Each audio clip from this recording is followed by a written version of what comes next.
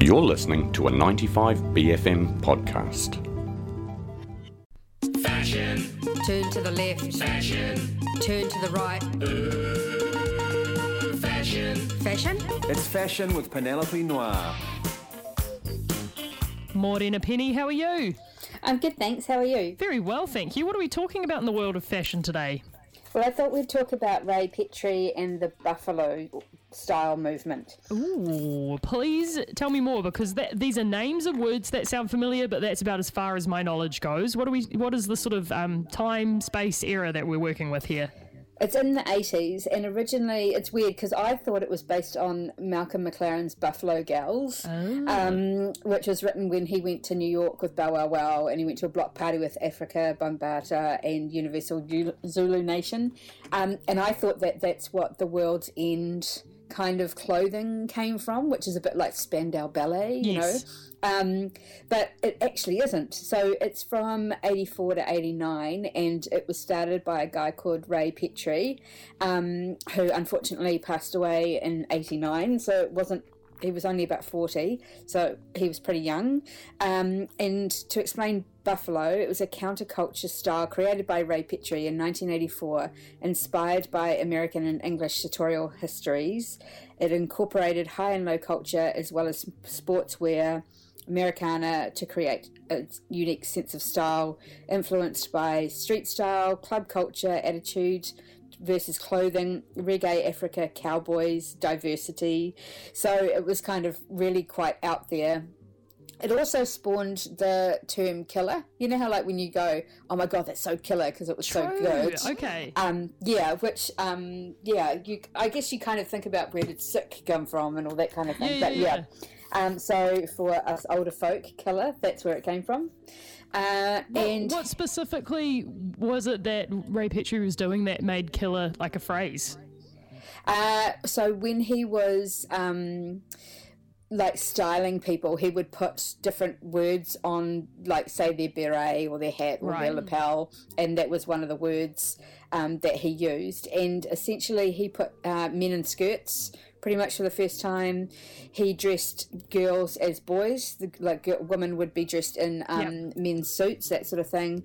There was a 2015 collab with Dr. Martens, and he was born in Scotland, moved to Australia at 15 and said, oh no, this is boring. So he moved to Camden, London, and began selling jewellery. And then he became an agent for a photographer called Jamie Morgan, who convinced Nick Logan, who was the editor of The Face magazine, to allow them to kind of do the styling and everything for the pages, because at that time the editor would choose the designers who would then choose the photographers, and the photographers had to choose their own models, and then the models would do their own makeup and all that kind of thing.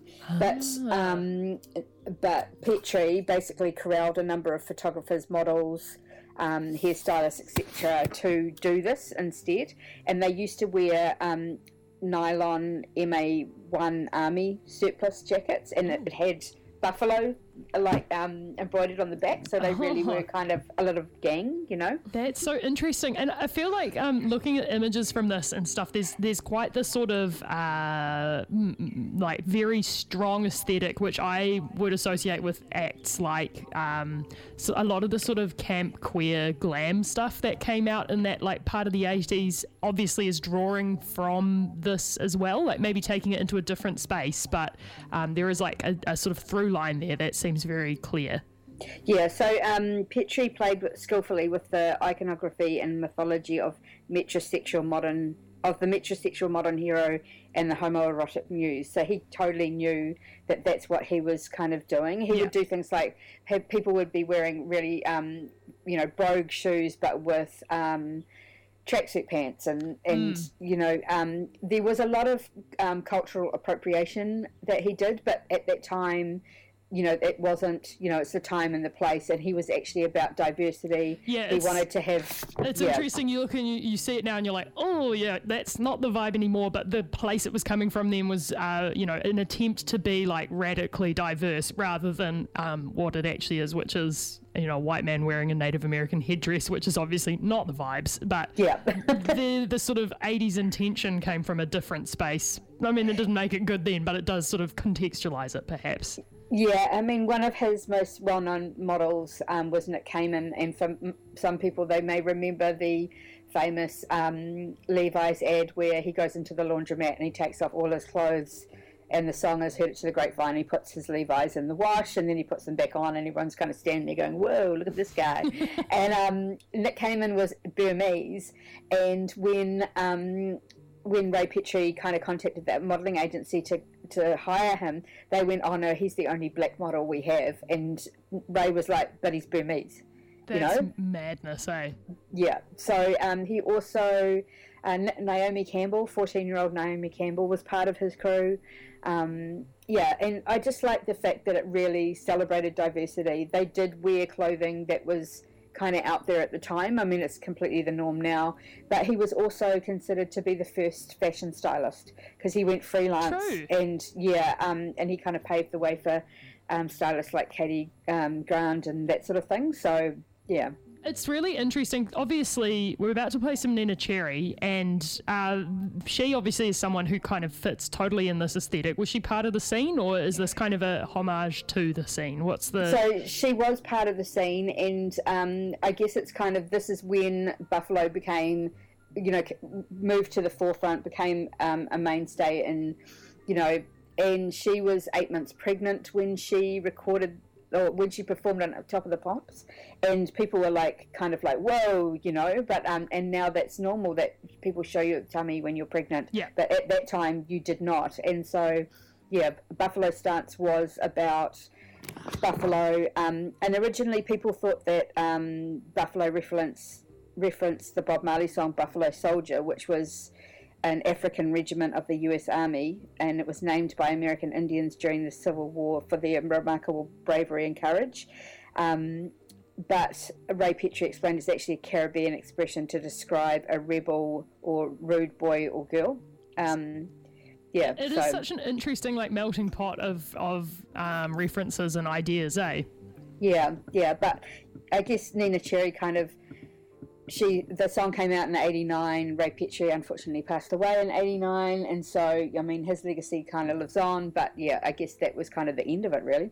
Totally. Oh well, thank you for bringing us a bit of Buffalo this morning, Penelope Noir. It's been great to dive into this world. I feel like a good Google rabbit hole is beckoning.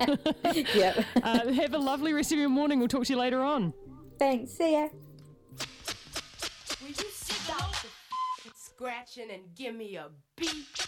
Ouch! Ladies and gentlemen, I'd like to introduce the hi-hat. Go on. That's good. And now the tambourine. Right now. Whew! Yeah! DJ!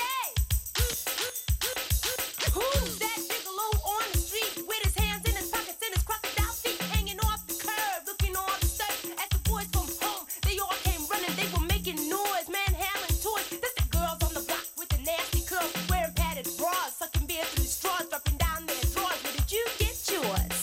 Gigolo, huh? Sucker.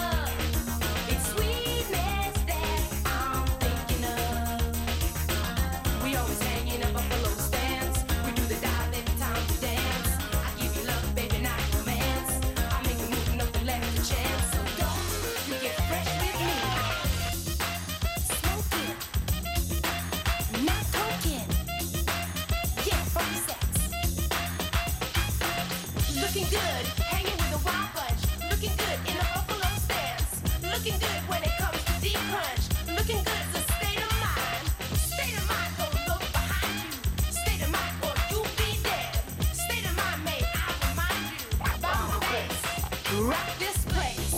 What is he like? What's he like anyway? Yo, man, what do you expect? The guy's a gigolo, man. You know what I mean? No money man can win my love. It's sweetness that I'm thinking of. We always hang in the buffalo stands. We do the dive every time we dance. I give you love, baby, not romance. I make you move, nothing left to chance. So don't you get fresh with me. No money man can win my love. It's sweetness that I'm thinking of. We always hang in the buffalo stands. We do the dive every time we dance. I give you love, baby, not romance. I make a move, nothing left to chance. So don't you get fresh with me. Wind on my face, sound in my ears, water for my eyes, and you in my mind. As I sing, diving down deep, deeper into your soul.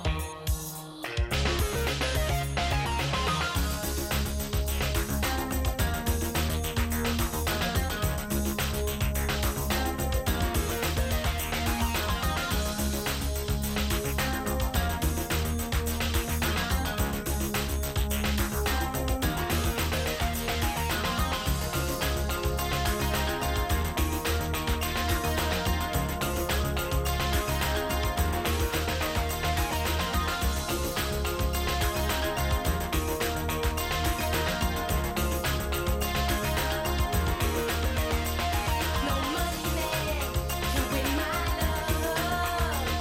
It's sweetness that I'm thinking of.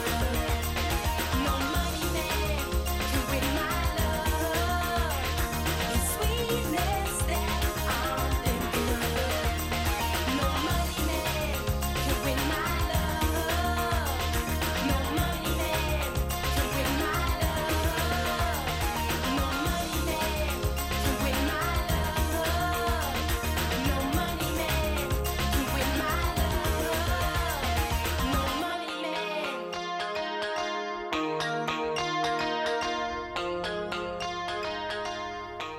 So glad Penny brought this in this morning because this song goes so hard and I haven't listened to it for far too long. Nina Cherry, of course, with Buffalo Stance.